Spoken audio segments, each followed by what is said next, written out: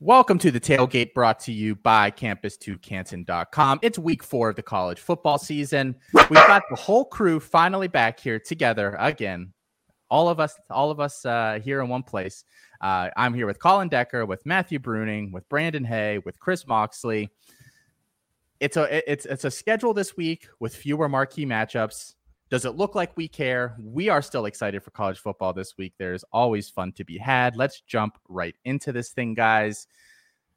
We've had some games already. We've had a few here Thursday, Friday nights. Some big performances. Marshall App State. In that game, Rasheen Ali, Chris, had himself a nice night. You've been hyping him for a little bit.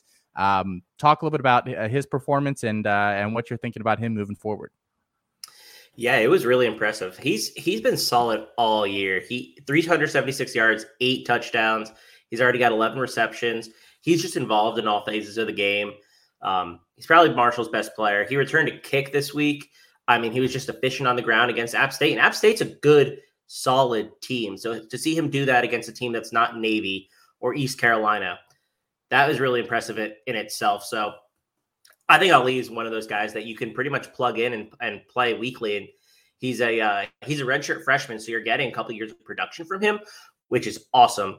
But yeah, I mean, he's just been super impressive. He's got good size too. I'm not really sure if he has any NFL upside, probably not. But I mean, he's one of those guys that you could plug and play possibly for the next few years, and that has value in itself. Yeah, I mean, that kickoff return, a little bit of trickeration on it, but still 97 yards for a starting running back, not something you see every day. Couple other big games here. Let's see, Fresno State, a team coming off a big emotional win last week against UCLA, came out flat last night, but it didn't matter. They were bailed out by Jalen Cropper. Colin, what did Cropper do last night? I'm sure some of us woke up to be very happy with our fantasy scores this morning. Yeah, so like you said, they did come out very flat here in this one. It was kind of surprising, but given the big game that they had last week, it's not totally out of the realm of possibility to have a little bit of a hangover there. Jake Haener looked okay on this one, but like you said, Jalen Cropper had a solid day there in this one. I mean, he's just kind of been what we come to expect from all of these. Every week in, week out, he's having a big game. 10, 108, 4 touchdowns. Just monster game here. Second game back-to-back going over 100 yards. Was it decent or was it monster? Because you've given us both of those adjectives in the last 30 seconds here, Colin. Monster game. Okay. Sorry. Okay. Just wanted to check in. Monster game on that one. The 4 TDs there he scored in every single game. You can't expect 4 touchdowns every game, but you can expect at least one. Quarterback performance this week, guys. Matt Wells there. A guy I know that Matt likes a lot. I know there are other people that are big Grant Wells fans as well. 18 for 33, 270 yards, 1 touchdown. Had some NFL throws in that game. I think he really showed off kind of the arm strength. He's NFL QB, Austin. He is an NFL QB. So him and Jake Haener, both NFL QBs. Write that down, folks. Yeah, I mean, he's been very hot and cold. I think this is a nice performance for him. Hopefully he can get back on track there. That Marshall team will only go as far as Grant Wells can take them, right? I mean, no, all due respect to Rasheen Ali.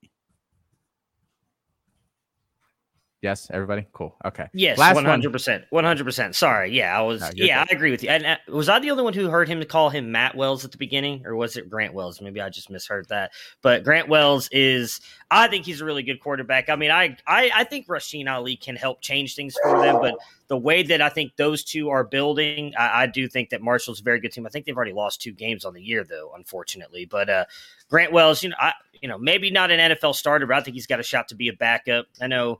When you get a guy like Alfred on Twitter talking about all the NFL throws he's making, it makes some dumb idiot like me feel at least a little bit good that somebody else likes him. last big performance here before we start talking about today, guys. Sean Tucker last night for Syracuse, and a big win there over Liberty. I mean, he just went off last night. He was their leading rusher. He was their leading receiver. Brandon, talk a little bit about Tucker, and what your opinion of him is, especially if it's changed at all since the beginning of the season. Sure. I like Sean Tucker beginning of the season, but more just as a producer on the college side, but he's really impressed. It's even more impressive last night because Syracuse went to Garrett Schrader, who's more of a runner. They only passed it for 77 yards. So, Liberty knew they were going to run it with Tucker. He still he's able to grind out the tough yards, and he has that speed when he gets outside, as you can see with the long touchdown. He had, as you said, 169 yards, and they kind of just used the running game against Liberty. They got out to a lead, and then Malik Willis came back, and then they were able to ride Tucker to the end, to just grind out and win by a field goal. But I think he has some potential, on the NFL side, not nearly as high as the top three backs in 2023. But I think he's showed some great things so far this season. He can run between the tackles and run outside. And like I said, Syracuse's offense isn't really potent, so especially through the air. So him being able to get all these yards each game is very impressive. And last game he had almost over 100 yards receiving. So he's a dual threat type running back. Yeah, he definitely does. Oh, go ahead. Go ahead, Matt. Oh, go ahead. No, I want to ask you guys a question about Malik Willis, but my bad. Finish up what you're going to say about Tucker. I was going to say the big thing about him that Brandon just mentioned there, he does seem like he's scheme versatile, which I think is going to help his draft stock. It seems like he can play zone. He can run a little power if he needs to. I mean, there are a bunch of different ways you can run him, and I think his burst and his athletic ability will definitely help him in that regard. Go ahead, Matt. Malik Willis had a couple nice throws last night. I mean, I'm not Willis's biggest fan, but he definitely had some decent throws. He had some very good throws, but he also didn't play well, in my opinion. I watched most of that game. I know none of us have been, talking about him being a number one pick, but he's definitely getting that buzz by a lot of people. Do you think that the game last night hurt him in any way? Because I agree, it was at least 3 or 4 really good throws, some that were, absolute dimes down the field. I will give him that. But he didn't play good, and I tweeted this out earlier in the year. They really only have 2 tough opponents. One of them was Syracuse defense, and another one, yes, he's played good against the teams he should easily beat, but when you play a team like Syracuse, I would think if you're a first-round draft capital quarterback, you should be able to go out there, maybe not dominate them, but have a better game than he had. I'm right there with you in terms of I didn't think he was – I watched a lot of that game too. But Willis has not shown out in his opportunities to do so against Power 5 opponents in general. Heading into the Syracuse game, he was under 200 pass yards per game, 59% completion percentage. Like he just doesn't perform well against Power 5 opponents. Like we haven't seen him take over a game in against a good team. I don't think last night hurt him because I think he made really good throws, and I'm pretty much 100% convinced he's a first rounder at this point. Like there's pretty much no way I don't think he isn't, but I don't know how high his ceiling is. And I don't think last night's game was particularly impressive for him. Like I would like to see him beat Syracuse. Is really the bottom line. They came in as favorites and lost. That was the minimum expectation, I think. There. I mean, you think of. Everyone wants to compare him to Lamar Jackson. Lamar elevated that Louisville team. They beat some good teams with him there. And I'm not sure that the surrounding cast there was significantly better than what's at Liberty right now. I mean, he was not there with Devontae Parker. I think that's kind of a people think that they were together. They did not overlap at all. I mean, he didn't really have any skill position talent there.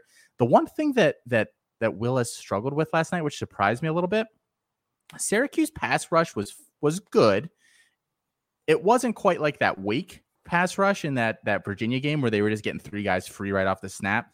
He did not handle the pass rush very well. He got sacked 6 times, and a lot of them were him just hanging in there too long and just messing around with it a little too much. Did anybody else think that same exact thing as you were watching this? He has bad pocket presence. Yeah. He will either escapes too soon or has no idea how to handle the blitz, just any pressure. Like he is, I don't think he has good pocket presence. I think that's a huge red flag with him.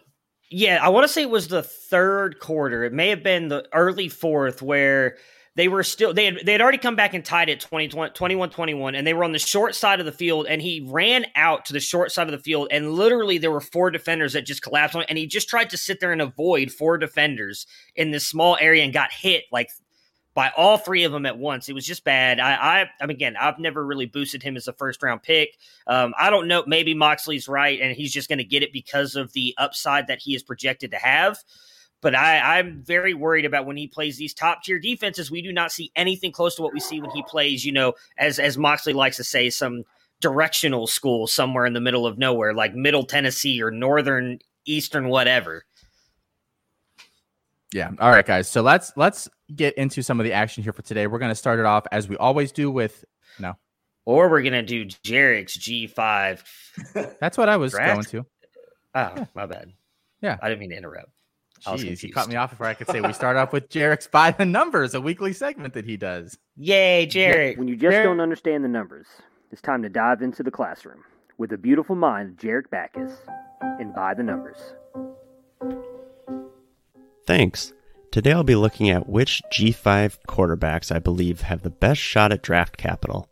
For this, I'll be looking back the last 10 years to see which QBs have historically gotten day 1 and 2 draft capital. Then I'll take that info and apply it to the 2022 class to see which of them have the best shot. The metrics I care about most for projecting college QBs to the NFL, and the ones I'll be looking at here, are average QBR, which is ESPN's quarterback rating on a scale of 0 to 100, EPA per play, the expected points the quarterback added averaged by the number of plays, adjusted yards per attempt, the average yards per attempt with a boost added for touchdowns and a penalty for interceptions, completion percent, and rush yards share, the team share of rushing yards. These give you a well-rounded picture of the player and how they should translate. Looking back at the last 10 years, some of the G5 players who have gotten good draft capital are Colin Kaepernick, Derek Carr, Zach Wilson, Jordan Love, Josh Allen, etc. When you take these players and find the group's average for the stats I listed earlier, we can whittle the list of G5 QBs in the 2022 class down to only 6 names: Lane Hatcher, Grayson McCall, Malik Willis, Dustin Crum, Jack Cohn, and Tanner Mordecai. These players all had over the average for the metrics I care about. Those values are a QBR of greater than 66, an EPA per play greater than 0.35, a completion percentage of greater than 62%, and an adjusted yards per attempt of greater than 8. Digging into these players a little more, I can't tell you everyone will declare this year, but we can look a little deeper to see which ones have the best shot at NFL success. My number 1 out of this group is Malik Willis of Liberty. He has the highest QBR at 86, EPA per play at 0.56, and rushing yards share with a massive 30% of his team's yards. He was also getting first-round buzz before the season even started. My number 2 is Grayson McCall of Coastal Carolina. He has the highest adjusted yards per attempt at 12.7, which is super impressive, a completion percentage of 74, and is a close second to Malik Willis in QBR and EPA per play. My third on this list is Tanner Mordecai of SMU. He has an impressive AYA, completion percent, and EPA per play, but his QBR is really lacking. QBR adjusts for opponents, so Mordecai's other stats may look good due to him facing lower competition. These are the 3 G5 QBs I see who have the best shot at day 1 and 2 draft capital. So, you may be thinking, where's Carson Strong? It's a travesty to leave him off. Well, I've seen the highlights too, and they look like he has pinpoint accuracy, but the highlights don't capture everything. For one, his average QBR is only 53. Yikes. His rush yard share is literally negative, his completion percentage is 67, and his adjusted yards per attempt is only 7.8. He literally only checks one box, and that's completion percentage. I'm just not impressed. So, in summary, my top 3 QBs I see getting day 1 and 2 draft cap are Malik Willis, Grayson McCall, and Tanner Mordecai. Thanks. Now back to you. Alrighty, guys. Let's get into our predictions. Like we said, some not as many marquee matchups this week, so we try to pick the best that we could. I know some of these sound underwhelming, but what do you want us to do? First up here, Wisconsin Notre Dame. Wisconsin gets the week off to prepare. I don't care. I'm still taking Notre Dame. I think it'll be a close game. It'll be probably one of the more boring games I watch this year, but I will watch it, and I will be sad after. Notre Dame wins. Yeah, this is a defensive battle here in this one, but I do think the extra week off that Wisconsin got to prepare for Notre Dame is going to help. I don't think either of these teams have very good offenses. I think both of these teams have pretty good defenses, but Wisconsin, I think, is going to be able to run the ball decently well, which has been Notre Dame's weakness. So it can be Wisconsin. Yeah, I am also taking Wisconsin. The week off, I think, helps running game. I hate to say that because I'd love for Notre Dame to be undefeated going into playing Cincinnati next week, but I think Wisconsin barely pulls off the win here. Yeah, I like Wisconsin too. I think that week off does mean something, and Notre Dame has just not looked right this year. I don't think that the Jack Cohn revenge game means anything, so I think the Badgers win. I think there's a chance that Notre Dame covers, but this game's going under. I like Notre Dame in this one. I think, like everyone said, it's going to be low scoring, defensive, but I do think Notre Dame will, kind of throw the ball a little bit. Wisconsin's just so conservative. I have Notre Dame coming out victorious. All right, next game up here, Texas A&M, Arkansas. Look, I need to start picking my places here so I can win this competition. Arkansas played well against Texas. I mean, they've played well all season. I'm taking Arkansas to upset another Texas school today. Go Hogs. Yeah, I mean, they played well against Texas, but Texas A&M is better than Texas. Texas A&M has a really good defense. I'm kind of off of pretty much everybody in this entire game. I think this is going to be another low-scoring game. I think it's going to be another defensive battle. But I think Texas A&M is just going to be too much for Arkansas here. I don't love Calzada, but I love Spiller, so I think they're going to ride him. This was a very tough pick for me, but I'm actually going to agree with Austin. I'm going Arkansas. You're know the one I'm trying to catch. What are you doing? You get to look at the picks as you do this, and you can change strategically. No, I put mine in. Anyways, I really like Arkansas's offense. I know Texas A&M has a very good defense. I do not believe in the offense we saw out of Texas A&M last week. I think Chris Moxley's favorite quarterback in all the nation, Zach Calzada, is going to struggle today. They're going to have to rely on Isaiah Spiller. I think that Treylon Burks is going to make a big play in this game that changes it and swings it in Arkansas's favor. Give me the Razorbacks. So I have Texas A&M, and I really wanted to take Arkansas. Sam Pittman, since taking over, actually has the highest cover percentage in the country of any coach. Covers like 77% of the time. But they're missing two offensive linemen, including Stromberg. I don't think he's going to play. I think those two are huge deals. And Treylon Burks is in a boot all week too. Like he is not healthy. And I don't know if that's a lingering injury, but he is hurt. And I just don't think they have the firepower this week to take Texas A&M, even though they're home. Love to see it. I just don't think it's going to happen. No, I agree. I'd taken Texas A&M. I think, with Burks not being totally healthy and KJ Jefferson against that defense, I think he might be a little bit turnover prone.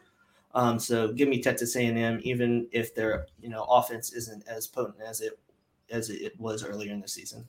All right, Michigan State, Nebraska. I think we're clean sweeping this one. Maybe Michigan State. I just don't. People are giving Nebraska credit for last week, and I think that was more due to Oklahoma just playing very poorly. Give me Michigan State. Yeah, I'm completely there with you. I don't think Nebraska is very good, despite making it kind of close last week there against Oklahoma. Michigan State's looked pretty good, and their offenses looked good, surprisingly. So I think they're definitely give me Michigan State in this one. They're kind of a surprise team so far. Yep, I'm on with Sparty as well. Kenneth Walker's going to run all over Nebraska. I think Adrian Martinez will keep it close, but I think Michigan State wins it. Yep. I'm all over the Spartans this week. I think that there's a good chance that this game is close as well, but Michigan State's going to pull it out. Yeah, I'm going with Sparty too, but I actually have to start Adrian Martinez in the league today. So do I. I think so I'm he'll hoping he keeps it close. Yeah. Either keeps it close or kind of comes back like he did against Illinois, some garbage kind of time and a lot of running yards. But yeah, I have Sparty in this one. The garbage time god. All right, UCLA, Stanford, guys. I think it's a close game, but UCLA, they bounce back. Yeah, same thing. I think UCLA is a little bit better than what we saw last week. They're losing to Fresno. I don't really trust Stanford yet either. They're a little bit questionable offensively. So give me UCLA. Same. UCLA, they'll bounce back. Stanford's good, but I trust that offense more. Yeah, give me the Bruins. I don't think it's going to be very close. I think they cover 4.5 easy. Yeah, UCLA, they get the running game going this week. A lot of sweeps. Last one here, LSU, Mississippi State. Close game again, but LSU, I think, in the end pulls this out. Yeah, same here. I do think this is going to be a pretty high-scoring game. I think it is going to be pretty close, but LSU's got a lot of firepower on that offense. Give me LSU. I went LSU because Austin did. I'm just kidding. I think that Max Johnson will be able to help LSU pull out the win here. Yeah, right, you said you want. Oh, sorry. No, I was just going to say I like LSU as well. I think that that Mississippi State offense is just too inefficient, and I think LSU is kind of getting back on track a little bit offensively. I'm going Mississippi State. More cowbell. All right, so before we get out of here really quick, since Austin referenced the standings, right now I'm sitting alone at the top at 17-3. Austin is at 15-5. Colin, you are at 14-6. Brandon is at 15-5, though that Mississippi State game is going to come back to haunt you. And then Moxley, you are sitting at last with 12-8. Whew, man, I got to get different. All right, thank you guys for tuning in for the first hour. Stay in your seats. Stay where you are here for the second hour of the show. As we welcome in Alfred and Will and Chris is the one that remains, and they're going to walk you guys through some of the DFS lineups for today, some more of the betting lines and things like that. So enjoy your day here, guys. Hopefully all your teams win and your fantasy teams hit it big. Go Buckeyes.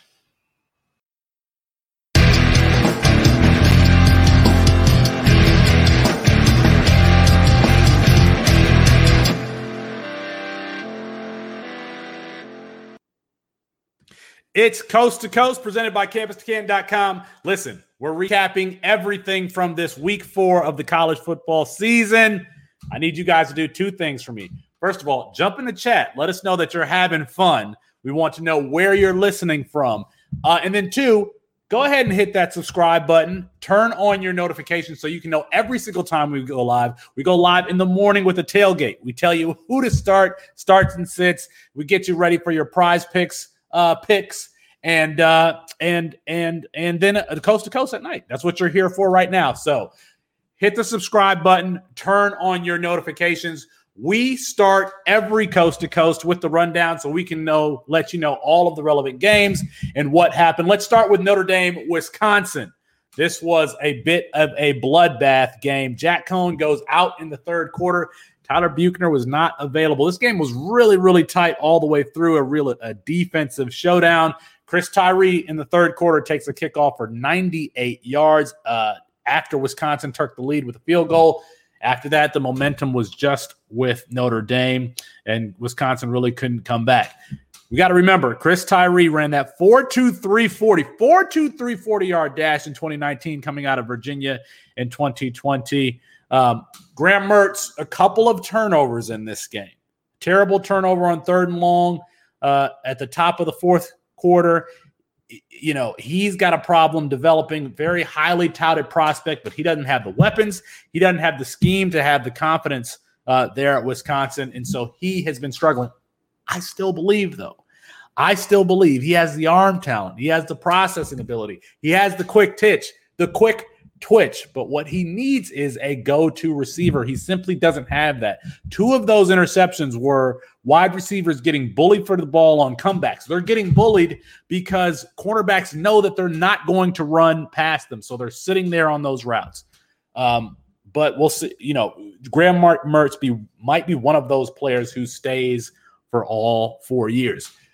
Friend of the show, Brian Chakottis, was very high on Kevin Austin last year. He's been injured. Kevin Austin played very well in this game, including the go-ahead touchdown to really close it out.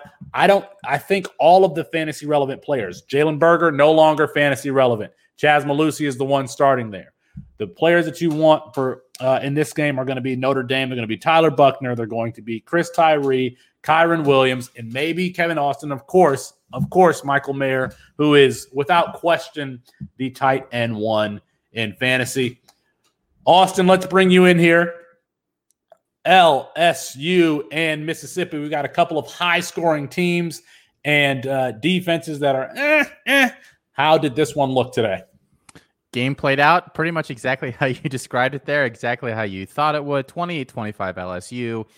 Mostly damage done in the passing game for both teams. Mississippi State, Mike Leach there is the head coach, known for that high volume, kind of low A-dot pass attack.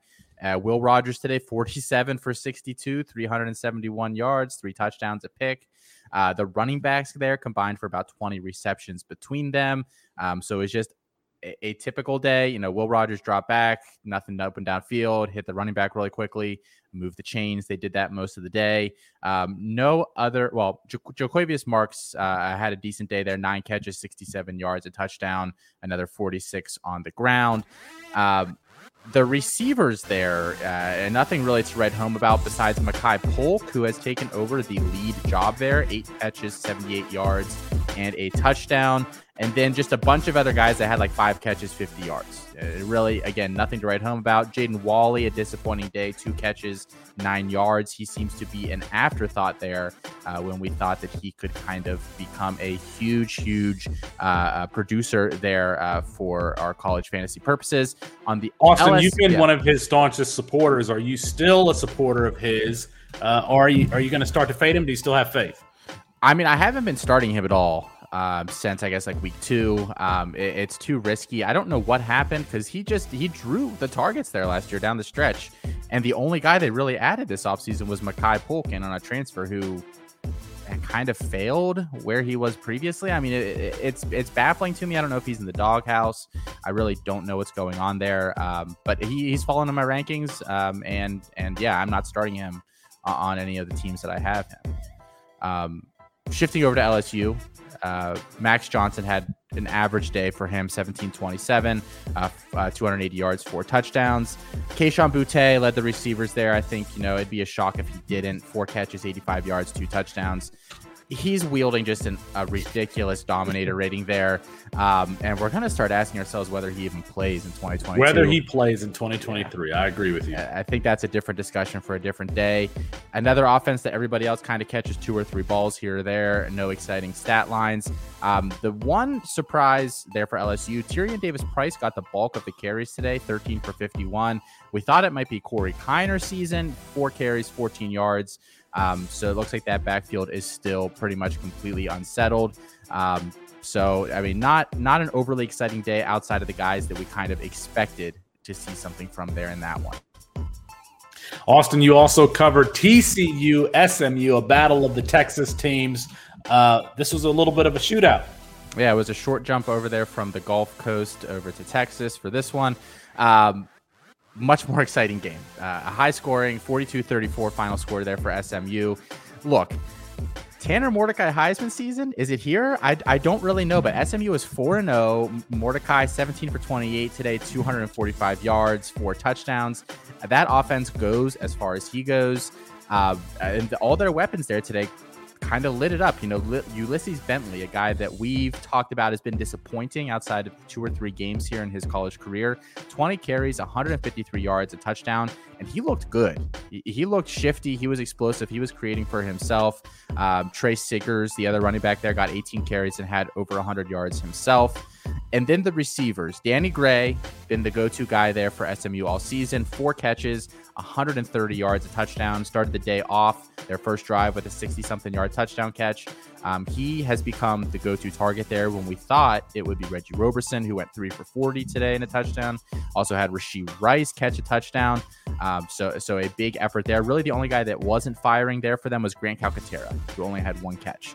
But a big day there for them. On the opposite side, TCU, Zach Evans show today. He was great, to be honest. 15 carries, 113 yards, a touchdown, and then was explosive in the pass game as well. Caught a long touchdown pass there, 370-1.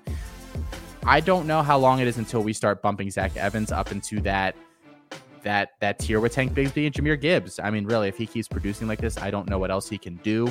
But yeah, big day there for both of those teams offensively. Do we have to have Zach Evans solidly ahead of Jace McClellan now? I think so. I mean, we'll talk about Bama later, but McClellan didn't even handle the lion's share there today with Brian Robinson out. It was Roydell Williams. So you have to at least give the edge to the guy. We think we like McClellan, but Zach Evans is doing it week in, week out. Quentin Johnson was held catchless today. So, I mean, this offense scored 34 without him. It was all Zach Evans. I mean, that's a great performance to put on the tape there for him. We appreciate it, Austin. Yeah, I had to check and see if Quentin Johnston was injured or what was going on there. We'll come back to you a little bit later in the show. Matt Bruning, the game that just ended here, this West Virginia and Oklahoma game. We talked about Tanner Mordecai. He put up a lot of points there today against TCU. What did he left Oklahoma because Spencer Rattler had the job there. What did he look like today? He did not look good. The fans were chanting for Caleb Williams to come into the game, and rightfully so. It was not a good game at all for Rattler. As you can see here, 26-36, 256, 1 touchdown, 1 interception. He just looked rattled in the pocket the entire game. Was not comfortable. Some of that may have been on his offensive line, but he was holding the ball long. Just did not look good. Hasn't really looked good all this season. I think there's a realistic discussion we should start having on whether or not he's actually a first-round pick. You've got the running backs here. Eric Gray, 11 for 37, and Kennedy Brooks, 5 for 17. Neither one of them stepped up. In the receiving game, Mike Woods, 86 yards. Mario Williams, 34. They just, for explosive as Mario Williams looks after he catches the ball for Oklahoma, they really only throw him the ball within like a couple yards of the line of scrimmage. It's not pretty. I don't know what's going on with this offense. You know, Lincoln Riley is known to be this great offensive schemer, and he has not been able to get these wide receivers open like he has in the past couple of years. Even going back to last year, how wide open some of these guys were for Rattler is not happening. On West Virginia's side here, they were switching back and forth between quarterbacks. Doge, or I don't know how to say his name, for the most part was the main guy here, 2029, 160. I think if they would have had a better quarterback, they probably end up winning this game. Letty Brown, a little bit of a disappointing performance here. Just 15 carries for 56 yards, 3.7 average. Bryce Ford White, 93 yards on 8 catches, was the main receiver for the Mountaineers in this game. Yeah, we really need to think about what Lincoln Riley is doing. I mean, you've got a lot of speed at that wide receiver position, but they really haven't been able to break through and have that explosive offensive game. Matt, you also covered Tennessee and Florida. Yeah. How did the Gators and Volunteers look? This was a great game up until about halftime. Once the third quarter came out, Florida kind of took over this game. It was not really a lot of fun to watch in the second half. Hendon Hooker, though, was doing his best to keep the Volunteers in this game. Did get 2 touchdowns, 221 yards, ran the ball a little bit as well, but Tennessee just doesn't have anything on this offense to keep up with Florida. Emory Jones looked decent in this one, 20 of 27, 209 yards, 2 touchdowns, all at 144 yards on the ground. We again did not see Anthony Richardson, whether that was due to injury or, again, Dan Mullen just not wanting to put him out there for any kind of QB controversy. I think Emory Jones can improve in his game, but overall played very well. And that's really all I have on this game. It was not exciting. Like the defense has played good in the first half, but Florida, clearly the better team, pulled away in the second half. Let's wait until we see next week and if we see Anthony Richardson fully recovered from that hamstring injury. Matt, thank you. We'll come back to you later in the show. Let's welcome in Biased Opinions himself, Will, Mr. New Yorker.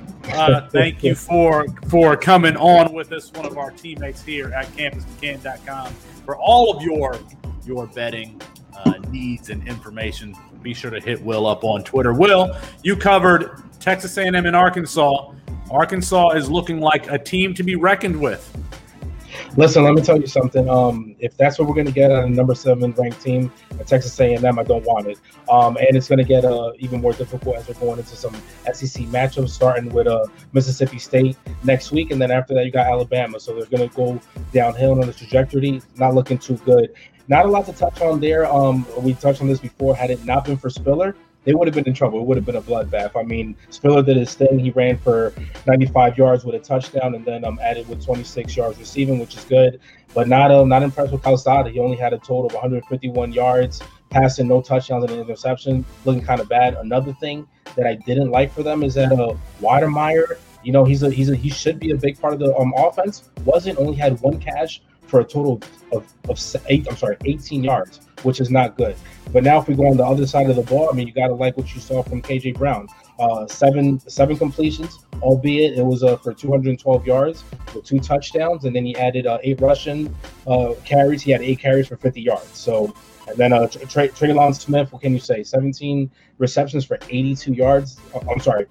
17 rushing yards, rushing attempts for 82 yards, and then Treylon Burks, 6 receptions with 167 and 1 touchdown. So these guys are looking good. It's going to be something where I think Arkansas may surprise a lot of people in the SEC, but I just don't think anybody's going to be able to compete with Alabama for the year. Treylon Burks might absolutely be the prize of the 2022 class at all at any position. It's got to be a toss-up between he and, well, maybe Garrett Wilson, maybe Isaiah Spiller. We'll see. Well, we appreciate you. We'll get back to you later on in the show. Brandon, hey, come in here and let's talk about UNC Georgia Tech. Is this one still going on? How did Jahmyr Gibbs and Jeff Sims and company look today? No, it's finally over. Jeff Sims came in relief. He played very well. He had 10 rushes for over 100 yards and 3 touchdowns. Jahmyr Gibbs got 60 yards and a touchdown. And the bigger story was how bad UNC offensively was. Georgia Tech had 8 sacks. Sam Howell had 3 fumbles. There were some drops by the receivers early on, and they just could not run the ball for only 68 yards rushing. And Howell had decent numbers, almost 300 yards, a couple touchdowns, and a rushing touchdown. But he was under pressure the whole game. They couldn't get that offense going, and the defense just could not stop Georgia Tech once Jeff Sims came into the game. So he really got going. He threw a passing touchdown too. So he might be the quarterback going forward and be able to lead that Georgia Tech offense with that defense that looks pretty good right now after the performance last week against Clemson and being able to stop North Carolina this week. Brandon, we appreciate you. Brandon, again, another one of our teammates here at Campus to Ken. It seems like I skipped a game here. This is definitely one that I did not want to skip. There was a lot of Campus to Canton worthy information in this one between Texas Tech and Texas. From Casey Thompson, Xavier Worthy, Bijan Robinson, Colin Decker, how did they all look today? I mean, Bijan was doing Bijan things all day. He's had over 100 yards in 6 of his last 8 games. He goes over 100 yards rushing here. He has almost 100 yards through the air as well. Nice receiving touchdown there that he had as well. So the only complaint that I have for Bijan is we need to stop giving the ball to Roschon Johnson at the goal line. Roschon Johnson had 6 carries inside the 10 and Bijan only had 1. Can we just let the man finish his work off here? I mean, he was killing it all game, and then they kept pulling him out inside the goal line. Just let the guy do his thing. Let him cap it off with a nice touchdown. Xavier Worthy. Colin, go ahead and apologize to Casey Thompson. Let's get it out. I had that one next, but I will absolutely not be apologizing to Casey Thompson. He had a very nice day today. I won't take that away from him at all. 303 yards passing, but exactly 1/3 of those yards came from 2 huge catch and runs by his receivers. A lot of weapons there. He game managed his way to a very nice day. He brings a little bit on the ground there as well. He does not typically turn the ball over, so he is fine. For Texas, he is better than Card is. He's what they need. But his arm is a noodle. I mean, you saw the ball die on that touchdown to Worthy. Worthy had to come back and get it. He had that pick in the end zone that also just kind of floated. Seems like he struggles to throw any more than like 30, 35 yards down the field. If things go right, Casey Thompson is fine. But Casey Thompson will not be the reason that Texas wins a game this year, and I will stand by that. We'll go back to Xavier Worthy. Huge day, 3 touchdowns on 5 receptions. One long catch and run where he breaks a tackle, uses his speed to the end zone there. But I think the bigger story is he gets 2 looks in the red zone. They were looking his way both times there, and that is something that I wasn't really expecting from him. It's not really something that I thought was in his skill set at this point as a freshman wide receiver, but that's great to see. I mean, he's in on 70.7% of the snaps today, most of them out wide, 35 snaps out wide, 17 in the slot. So they're moving him around a little bit. It seems like it's Xavier Worthy season, though. The clear 2024 wide receiver 1, Xavier Worthy, former Michigan commit, Deshaun Jackson comp. We got to see Texas's offense firing on all cylinders today. Appreciate you, Colin. Obviously, we will come back to you later on in the show. My brother, Matt Bruning, let's come back in here. Lots of stuff going on in college football today. I mean, we got to start with Clemson going down to NC State. DJ Uiagalelei finishes 12 for 26, 111 yards, averaging 4.3 yards per attempt, 2 touchdowns to just 1 interception. You know, this one was just ugly. He is currently the 103rd quarterback in the country in quarterback rating. He is not, you just absolutely cannot start him in any fantasy format. You've got to park him and just hope that he develops through the end of this season and shows more flashes. Listen, I caught this game and wanted to figure out what the heck is going on. There's a problem that Clemson is running these short, intermediate breaking routes designed for slot receivers with players who are better served catching back shoulder fades. We've talked about this before, where all of their wide receivers are 6'4", 190 pounds, yet they're running these 3 and 4 yard outs and those sorts of things, and you just don't see separation. The other thing that sticks out to me, and this always, I've always remembered this theme or this particular issue when Aaron Rodgers brought it up with Mike McCarthy's offense, that they all ran routes independently and they didn't work together in bunch formations or what have you to get open. And I see a lot of that with Clemson. You don't see a lot of scheming to get those guys open. They rely solely on their ability to separate, and they don't have any guys that are able to separate. So it looks bad. It looks bad, and you can really tell the trust that the offensive coordinator has in. I don't know if it's DJ Uiagalelei or the offensive line, but on 3rd and 8, they're running routes behind the sticks. We're not trusting somebody when we do that. When you're running 5-yard hitches on 3rd and 8, you either don't trust your quarterback or you don't trust your offensive line. And I think it's the offensive line. That NC State team was rushing with 3, dropping 8, and they were still getting pressure. Offensive line was a problem in that Georgia game early on. They need some speed, Matt. They need something different in that offense. They're not running the ball well. They're not doing anything well. And 4.3 yards per attempt is like he's handing the ball off to wide receivers and DJU's not looking good. No, he is not. And I think some of that also comes down to what you mentioned with the offensive play calling. I just think this offense is outdated. We've talked a lot about that here recently on Debbie Debate, behind the scenes at Campus to Canton. I've said before, I did not think Dabo was a good coach. I think a lot of that has come down to the quarterbacks that he had in Deshaun Watson and Trevor Lawrence, who were clear game changers, and maybe we're starting to realize that maybe JU isn't that. He is not really raising the floor of anybody around him. I agree that the offensive line has not looked great, and that hurts a guy like DJU. Not having a slot receiver, I think, does as well. Having that guy like Amari Rogers that you can count on to probably find a way to get open in the short area and then maybe find a way to get a first down is hurting them as well. They've got nothing but it seems like 6-foot wide receivers, none of which are incredibly fast either. I don't know what's going to happen with Clemson down the stretch. I'm sure Dabo is going to come out and make some excuses for them later today on why they can't win or they should still be considered in the playoff consideration. They've got to do better at recruiting because I'm almost positive they don't have a good wide receiver coming in. I think they got one guy that could be a slot wide receiver coming in next year's class. The running backs aren't all that solid. I know Will Shipley got hurt. I don't know if it was serious or not in this game. It's just this is not a good team right now. They don't have a transcendent quarterback, it looks like, and a Trevor Lawrence or Deshaun Watson that can raise the level of everybody around them to make them a very good team. I do want to note that there were just 2 really good throws by DJU in this game.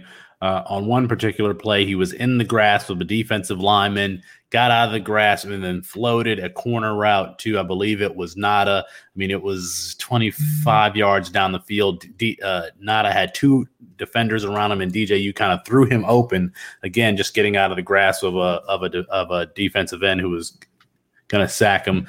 Just a really nice play. And then he had about a 30-yard touchdown to Justin Ross today where he scrambled to the right, threw the ball, and hit Justin Ross high and tight. I mean, it's just that ball was on a rope. So he is still showing flashes, but I mean, he talked about Graham Mertz earlier. I don't know that DJU has a go-to wide receiver. Oklahoma does have go-to wide receivers, but their offense is still stagnant, Matt. Spencer Rattler, 26 for 36 today, 256 yards, 1 touchdown, 1 interception against West Virginia. They needed a field goal to win 16-13 late as time expired that day. You got OU fans shouting, "We want Caleb." I think it's time to be concerned about this offense, about Spencer Rattler. They might have offensive line problems too. That West Virginia defense is ranked 40th in total defense, 34th in pass defense, and 61st in rushing yards allowed.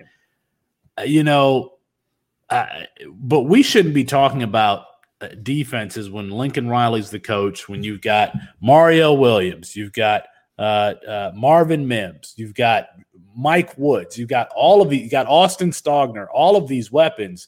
And we just haven't really seen Oklahoma fire on all cylinders, even though they're still undefeated, so they're winning. But we haven't seen the best of this offense yet, and I'm not sure if we will this season.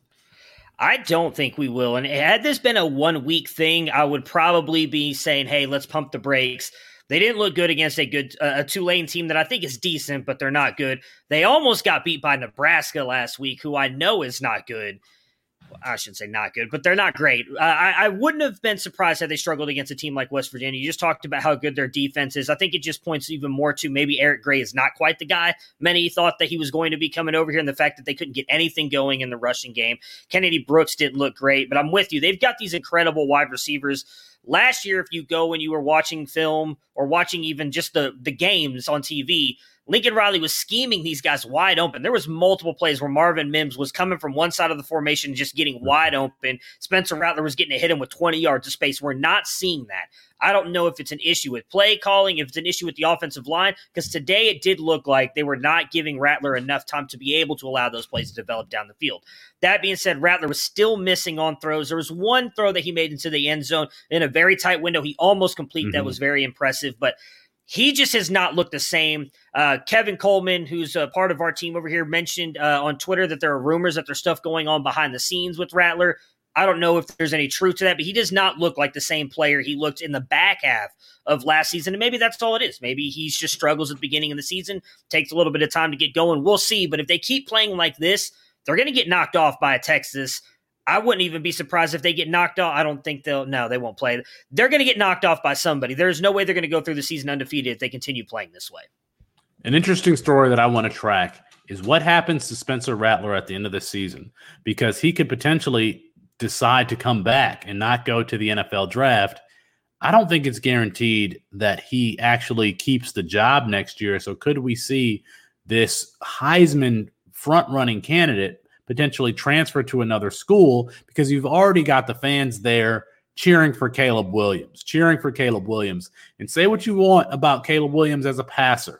He is going to be an elite rusher. He's going to be Anthony Richardson. He's going to be Cam Newton, and he's going to be the best rusher that Lincoln Riley has had since Kyler Murray, and he's a different type of rusher. He's got that Tim Tebow type size. So, I'm really interested to see what happens to Spencer Rattler at the end of this season if he continues to play the way he has and he doesn't project as a first-round draft pick, because I don't think right now that an NFL team is going to invest first-round draft capital in him.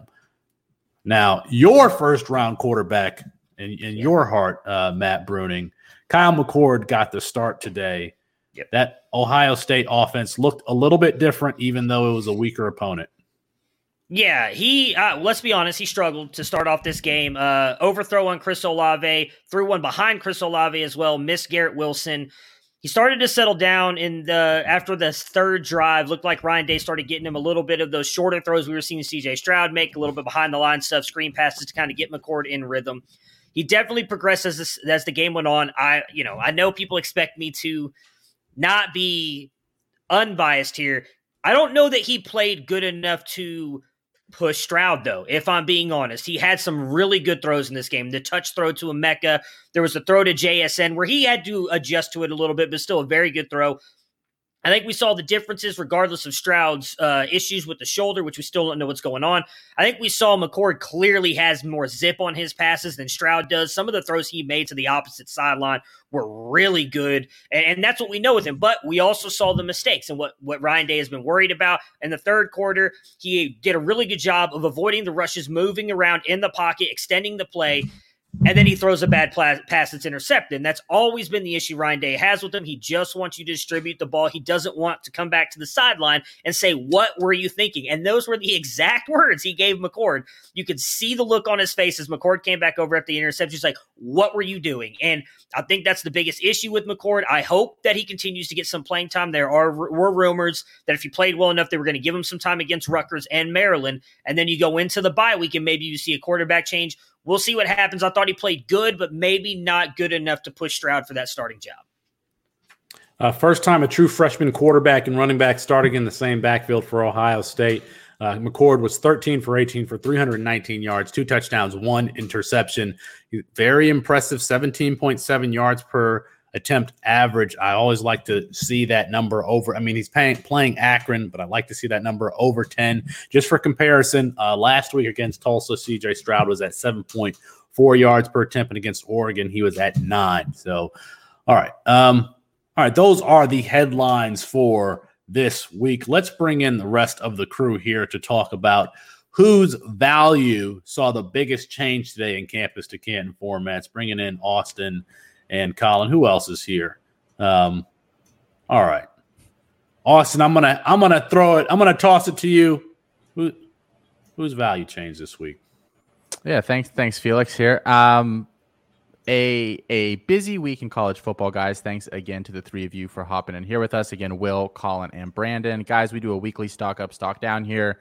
Colin, I'm going to come to you first.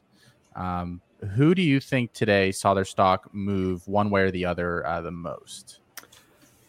This is a guy that's raised his stock throughout the beginning of this season so far, and just raised it again today, and that's Zach Charbonnet.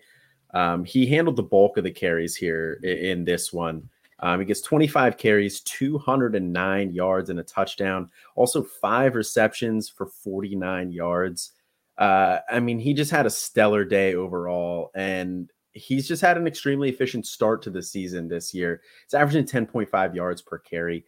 That's not going to continue, but he's scored at least 1 touchdown in every game this year. And the fact that he got the bulk of the carries today, 25 carries, Britton Brown had 8. It shows that Chip Kelly's starting to trust him. And he's a guy that you're going to be able to rely on week in and week out for your C2C rosters from the college side. And then he's showing his Devy potential. He's showing what he showed the freshman year at Michigan when he kind of showed out. Had a down year his sophomore year, but we're seeing why he was such a highly rated prospect coming out. Is he somebody, Colin, that you're comfortable now in a C2C league starting pretty much weekly, barring some sort of crazy difficult matchup? I mean, they're scheduled the rest of the year. Let me just read it off to you here. They have next week Arizona State, and they have Arizona, Washington, Oregon, Utah, Colorado, USC, and Cal. Is Oregon the only game there that gives you some pause, or are you even worried about that one? The Oregon game maybe gives me a little bit of pause, but honestly, and again, the efficiency is not going to continue, but through 4 games, he's averaging 10.5 yards a carry.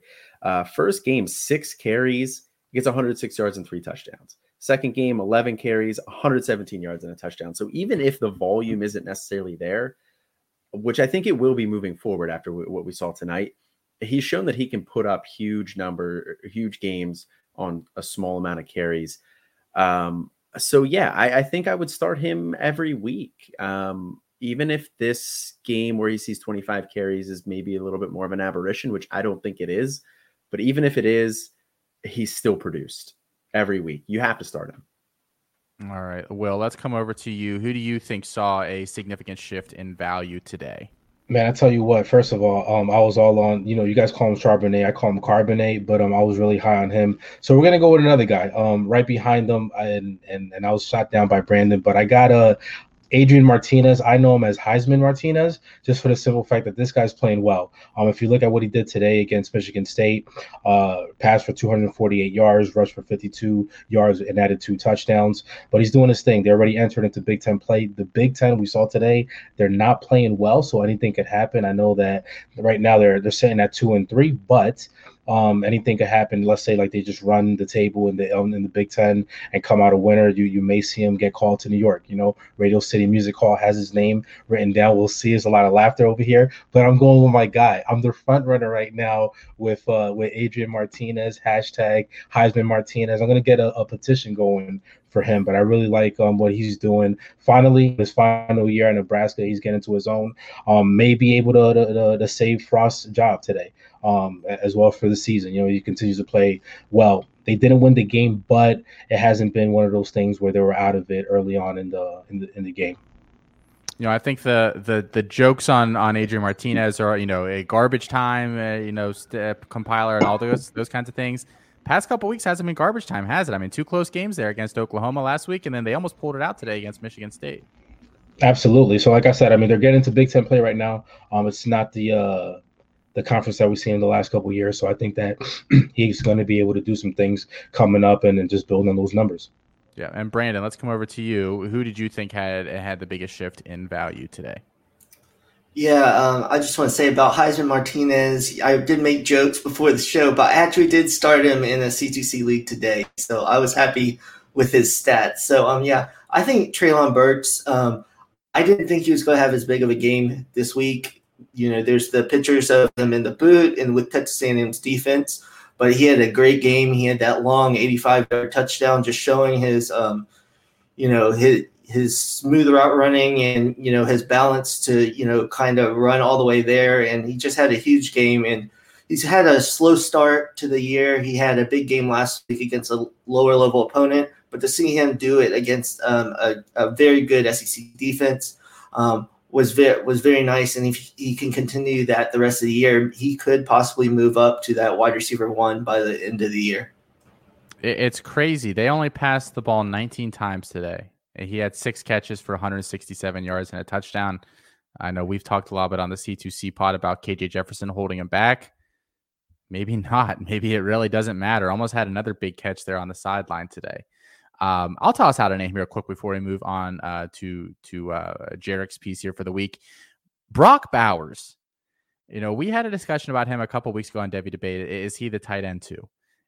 I said yes, but even then I thought that discussion was probably a little premature. We were only a couple games into the year. We didn't know what was happening with Darnell Washington. I think today pretty much solidified it. We've kept counting this guy out. 80 yards today between receiving and rushing the ball, 3 total touchdowns, 4 catches. He's a major part of their offense as a true freshman. He's big. He's athletic. You want to see him gain a little more weight and clean some things up. But I mean, as a true freshman to go in there and basically lead Georgia and most of these major receiving statistics, I think even the staunchest Brock Bowers supporters preseason would have not believed you if you told them that. I mean, I think the only other tight end I think you can debate about it with is Jalen Weidermeyer, and he's kind of struggled again this year, and he's definitely not the athlete that Brock Bowers is. So I'm excited to see what this kid does over the next couple of years there. Hopefully they have some sort of plan for quarterback after JT Daniels goes, but man, Brock Bowers has just been blowing me away here these past couple weeks. And apologies to him. I doubted him before the season. So I know he's out there watching today. So apologies to Mr. Bowers. All right, let's take this over. Thanks for joining us here for this segment, guys. And I think, Will, you are out for the night. So you can find him at biasedopinions_ on Twitter. Will, thanks for joining us. Hopefully we can get you on again here soon.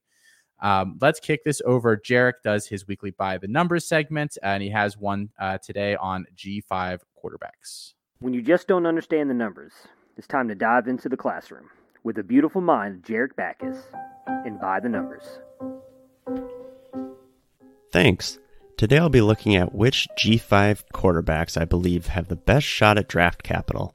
For this, I'll be looking back the last 10 years to see which QBs have historically gotten day 1 and 2 draft capital.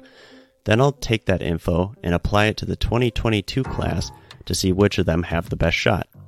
The metrics I care about most for projecting college QBs to the NFL, and the ones I'll be looking at here, are average QBR, which is ESPN's quarterback rating on a scale of 0 to 100, EPA per play, the expected points the quarterback added averaged by the number of plays, adjusted yards per attempt, the average yards per attempt with a boost added for touchdowns and a penalty for interceptions, completion percent, and rush yards share, the team share of rushing yards. These give you a well-rounded picture of the player and how they should translate.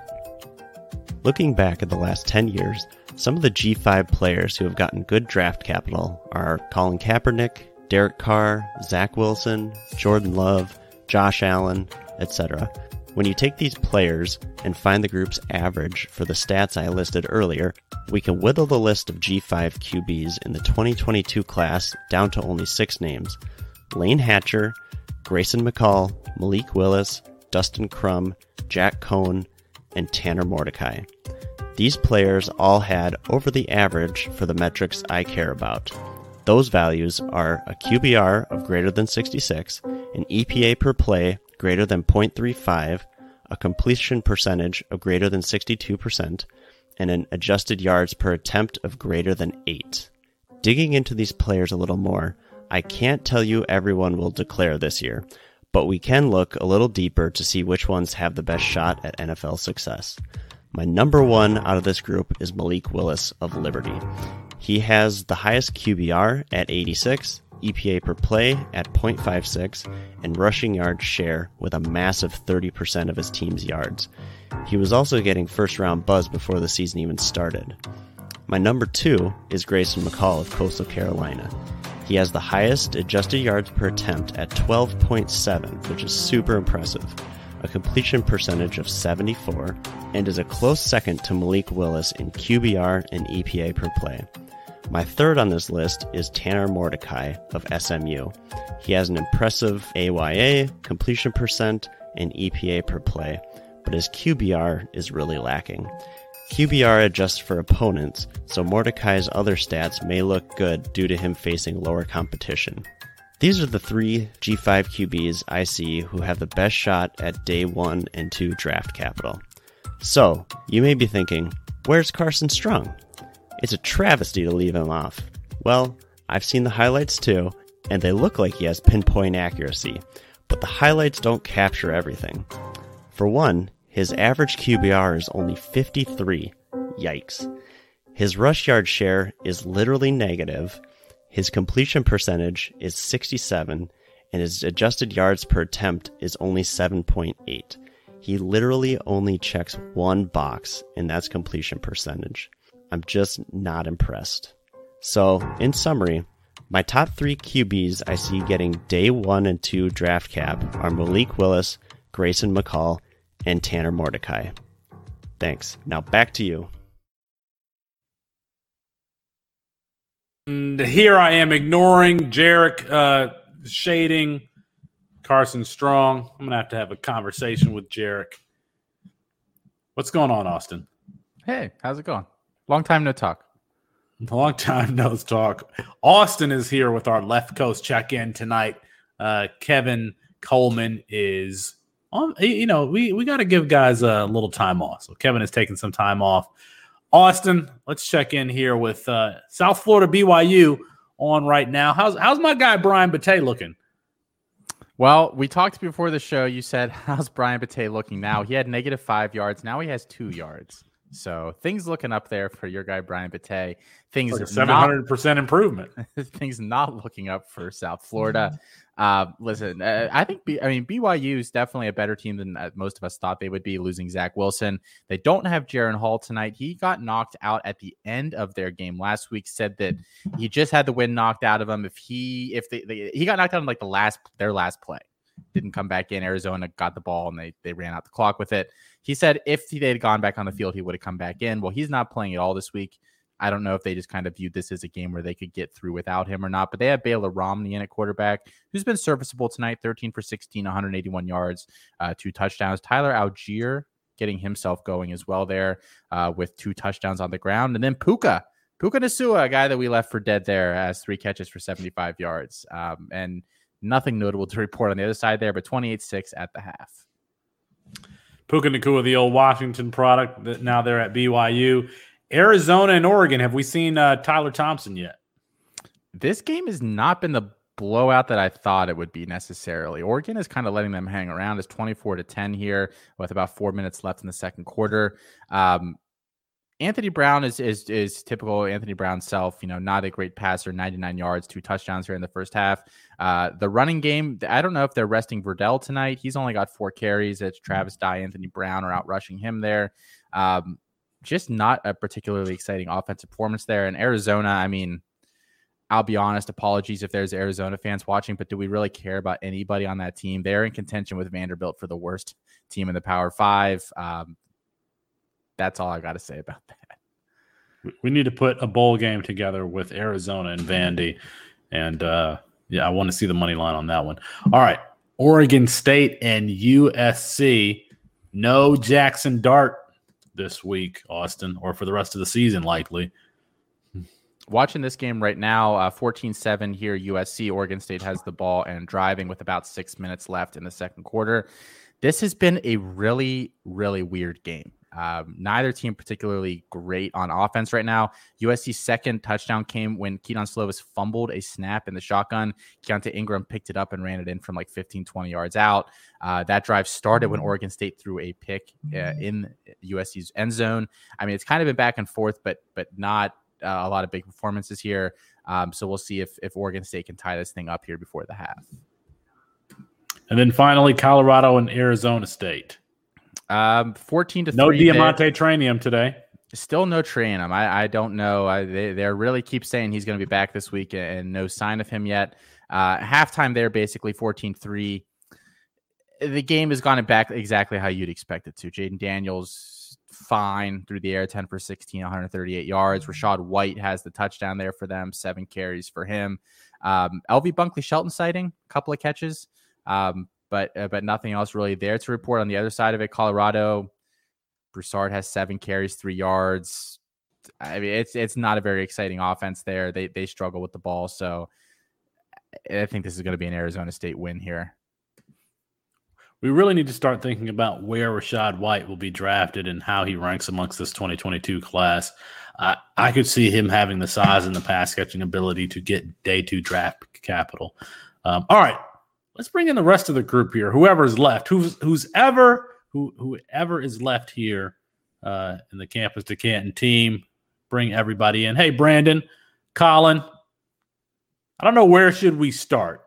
How about this? I'm going to throw it to the group. Anyone just jump in and answer. Do we owe Kyle McCord an apology after his performance today? Yes, you do.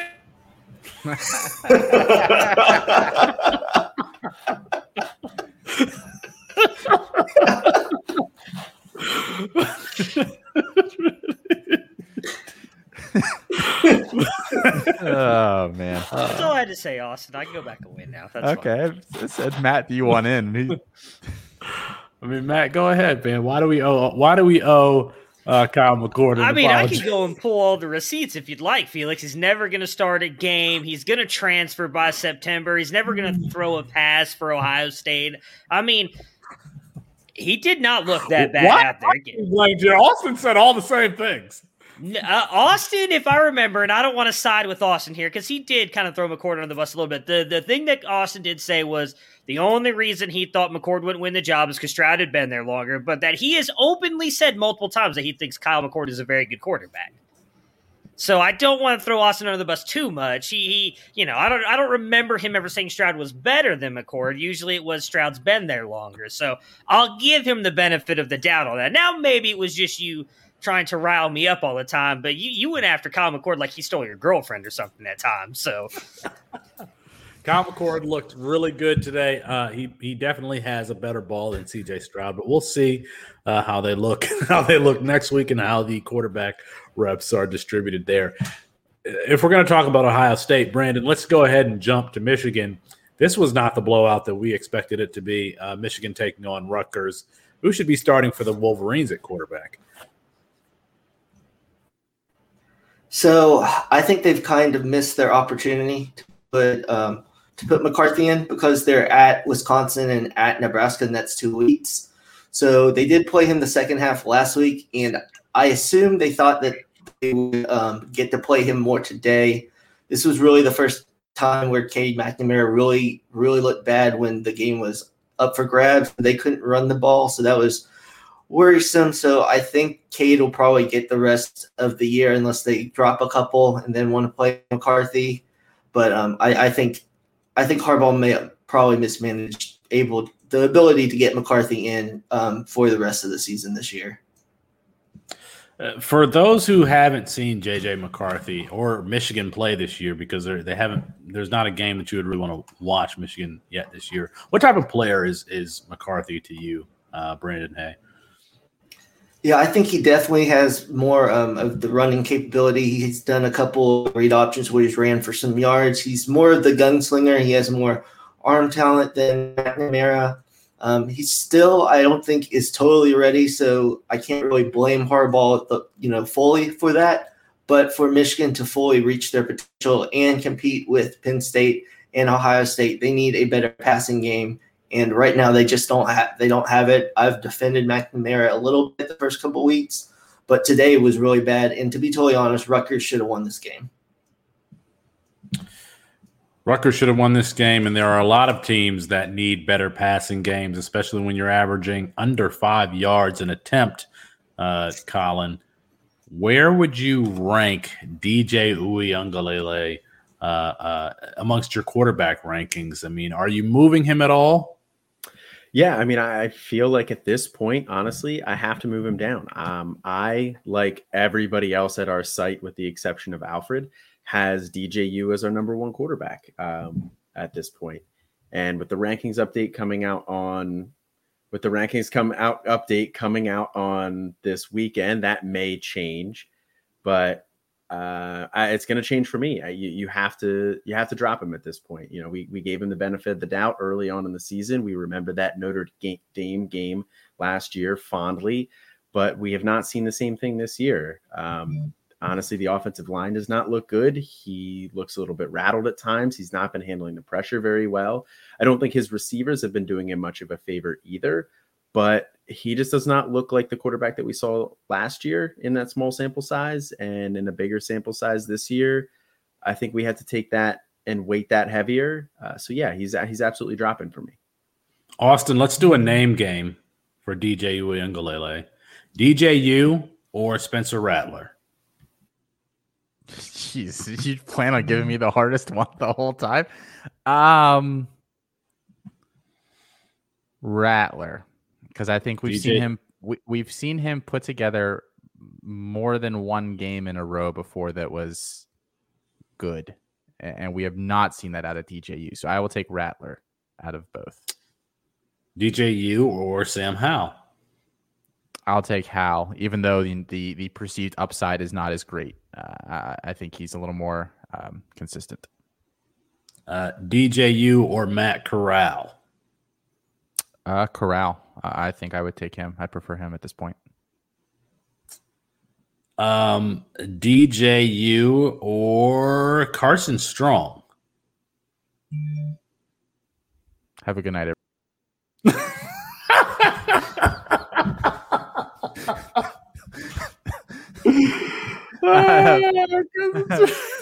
DJU, I think narrowly. I don't particularly like either at this point. So, Jarek doesn't either. Jarek's got my back. All right. What else is here? What else do we need to talk about? Do we need to talk about Zach Evans? Zach Evans is, I think he's definitely behind the top three, the big three of the 2023 class. And I'm not, Jace McClellan, Austin, you mentioned it. Jace McClellan was playing second fiddle. Now, he had a very good game, but he was playing second fiddle to Roydell Williams today. He still has the all-purpose skill set, but for some reason, he's not really taking the lead. Even in the spring game, he was playing with the second team, and Roydell Williams was playing with the first team in the spring game, and then today playing second fiddle to Roydell Williams again. He's had a role every week. Mm-hmm. I think Saban just, and we said this after the spring game, I think Saban just views Roydell as the like-for-like replacement for Brian Robinson, and he, for some reason, feels like Jace McClellan gives him something a little different. Jace McClellan is like 5'11", 215. It's not like he's a scat back. He's not this tiny guy that's back there, and then you have, a big bruiser in Robinson or Roydell or whatever. I mean, he's a between the tackles guy. I'm a little confused as to why this breakdown is kind of shaken out like it has. So I guess that's something for us to monitor a little bit. But at the same time, Josh Jacobs had that role there. For whatever you think of Josh Jacobs, and he was a first-round NFL draft pick, spelling some other guys there that were seen as maybe more of the bruiser back. So it's not the end of the world for Jace McClellan's stock.